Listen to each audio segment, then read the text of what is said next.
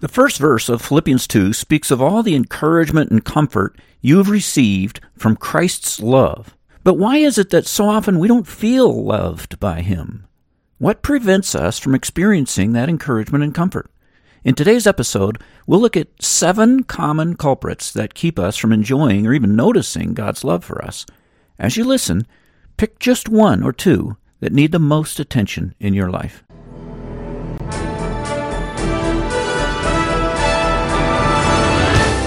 Welcome to the Food for Your Soul podcast, where we apply the Word of God to the hearts of men and women to stoke the fires of your delight in Christ. Here's your host, Dr. D. Richard Ferguson. If you have any encouragement from being united with Christ, if any comfort from His love, if any fellowship with the Spirit, if any tenderness and compassion, that's the first half of a sentence, right? So before we finish that sentence, let me just ask you, have you experienced Christ's tenderness and compassion and comfort and encouragement? Do you feel loved by God? Why is it that there are a lot of Christians that say, man, I don't. Honestly, I do not experience this very much. I think the biggest roadblock to experiencing God's tenderness in a satisfying way is probably just simply ignorance of what God is like. Many Christians just simply have a skewed perception of God's nature, what He's like. Maybe their dad was grumpy and harsh, and so they figure God is like their dad. He's grumpy and harsh. Or maybe they get their perception of what God is like not from the Scriptures, but from their feelings, from their responses, their interpretation of life, and the suffering and hardship comes in their life, and they come up with some interpretation of that hardship that reflects a wrong perception of what God is like, and they just buy into that because they live by feeling. And the solution to all that is to form your perception of God by Scripture alone and not by your feelings. In other cases, we might know what God is like, and we've read it, we've seen it, we believe the truth about Scripture, but even though we know about it, we ignore it. So it might, instead of being ignorance, it might be ignoring. We just ignore. You get up in the morning and you take a bite of that perfectly toasted bagel with the butter just melted into there. There's just the right amount of butter, and it just crunches a little bit in your mouth. It just hits the spot. It's just really especially satisfying today. And it's like, that's good. And what is that? The fact that it is more enjoyable now than it usually is. It's especially satisfying. What is that? That is a gesture of God's love. The Bible is very clear. God is in charge of enjoyment or non-enjoyment. He is in charge of when something is especially delightful and satisfying and when it is not. And sometimes it is, sometimes it isn't. He's in control of cravings. He's in control of desires and moods that you have that make certain things more or less delightful. And in those moments when He makes everything come together so that something is especially satisfying, that's God wrapping His arms around you saying, I love you. It's not just a religious phrase that we were singing, running to your arms, the warmth of your embrace. That's what that is. We can experience that. When something fumbles out of your hand and you manage to catch it before it falls all over the floor, that's God saying, I love you. Something worked out for once, right? That's God. I love you. When you're in a hurry, you keep hitting green lights. You start searching for something that's lost, you find it right away. You lay down in your bed at night and you're able to fall asleep quickly. That's God expressing His kindness to you, His love for you.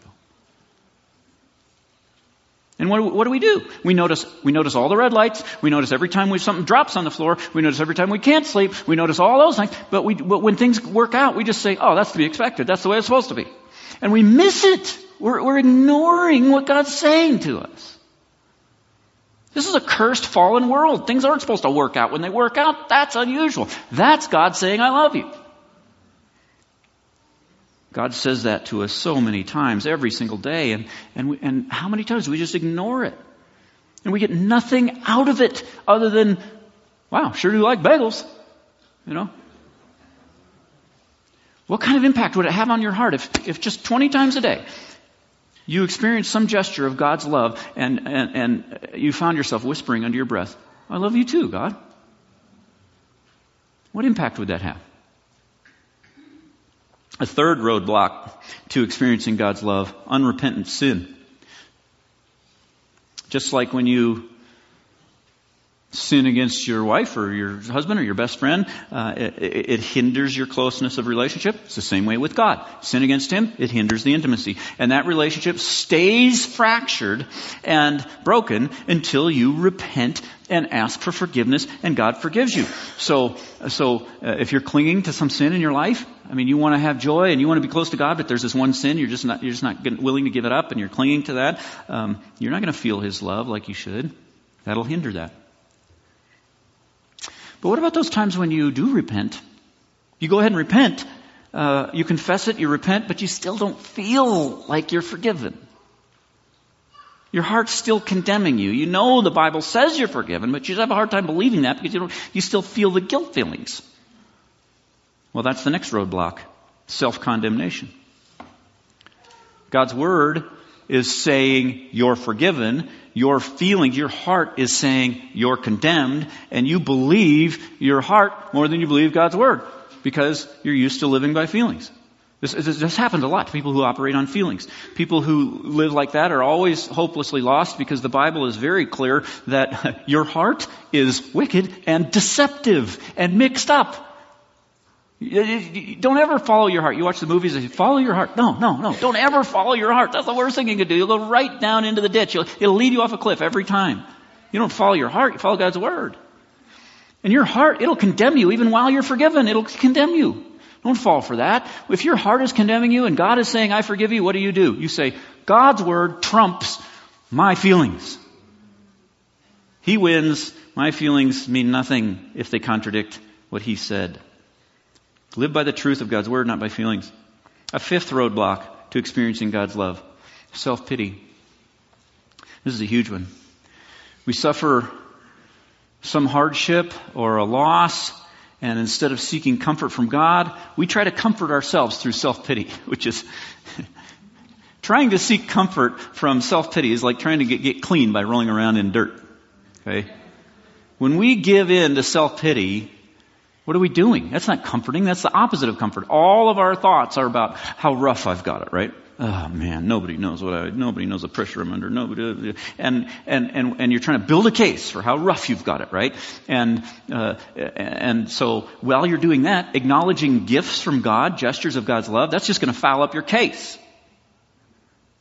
And so you just find yourself actually purposely ignoring God's blessings.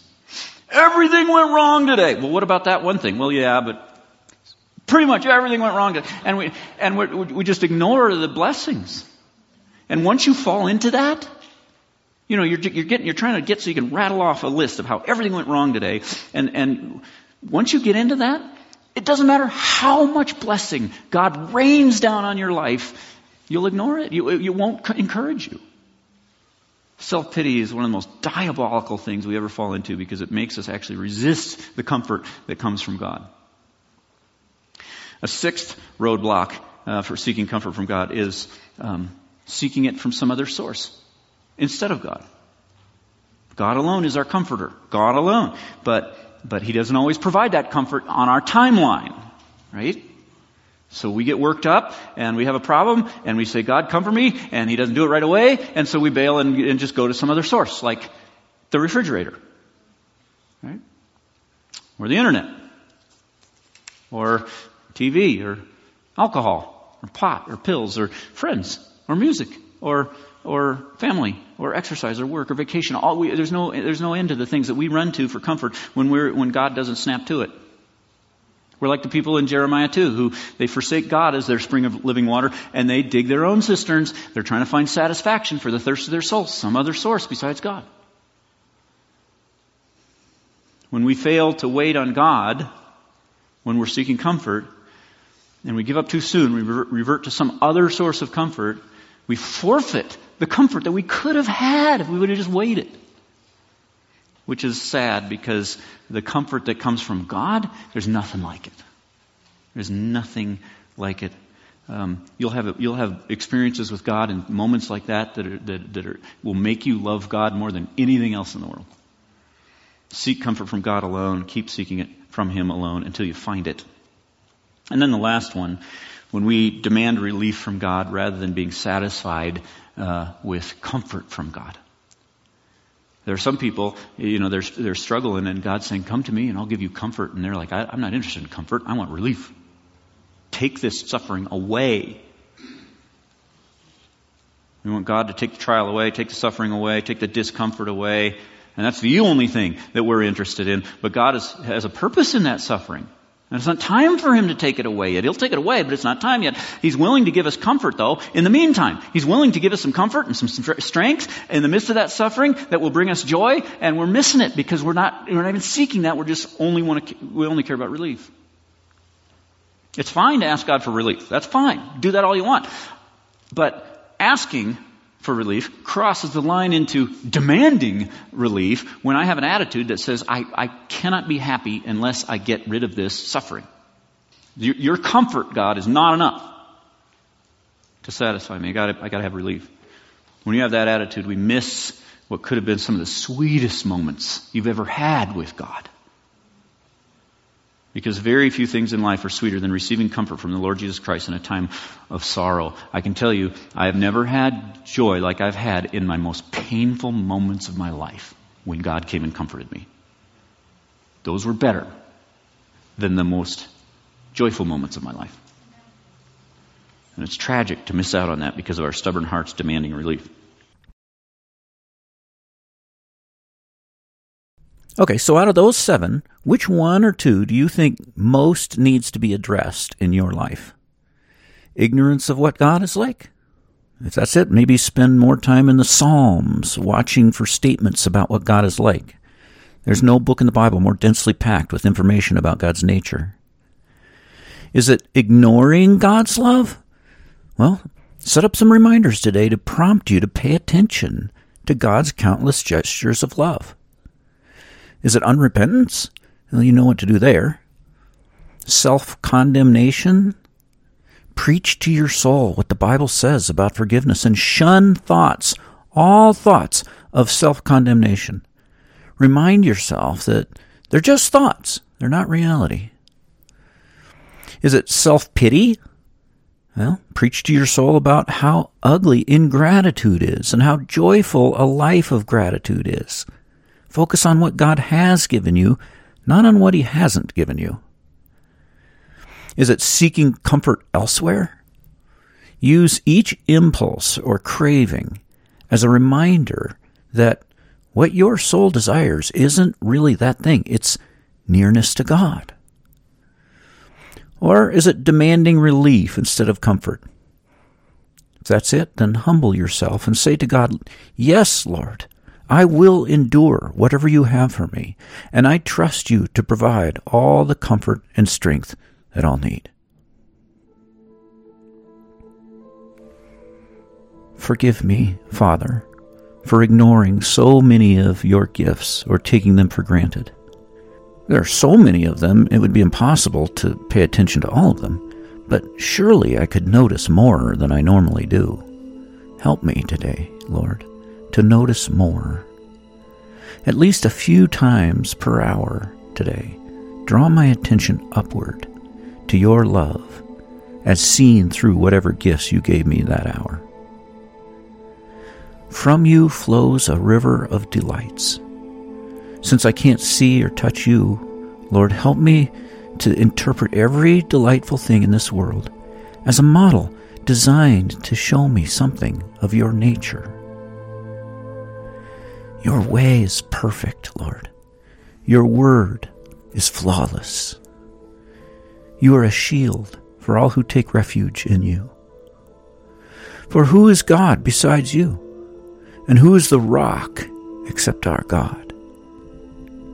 It is you who arms me with strength and makes my way perfect. It is you who enables me to get out of bed. It is you who strengthens my lungs to breathe and my body to digest food. You make my heart beat each time.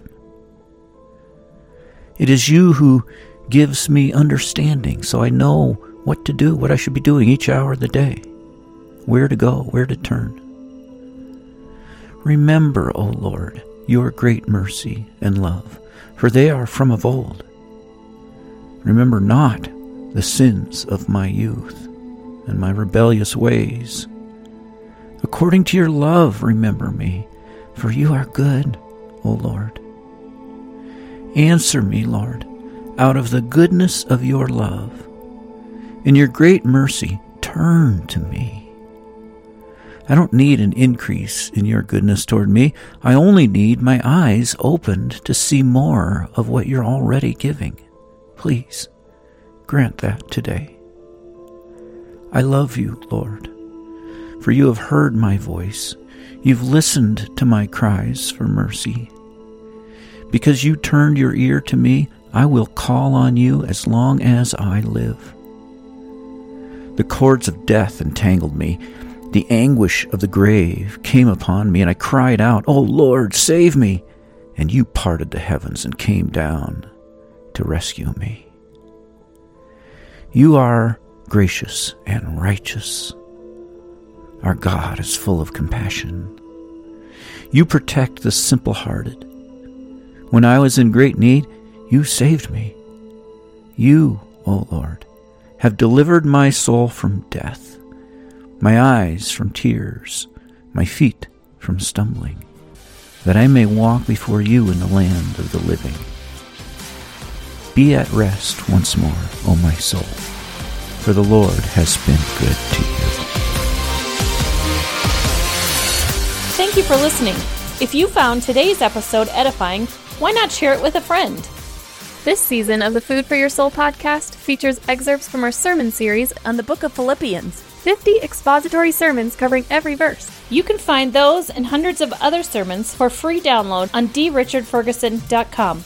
Until next time, rejoice in the Lord always and set your mind on things above, where Christ is seated at the right hand of God.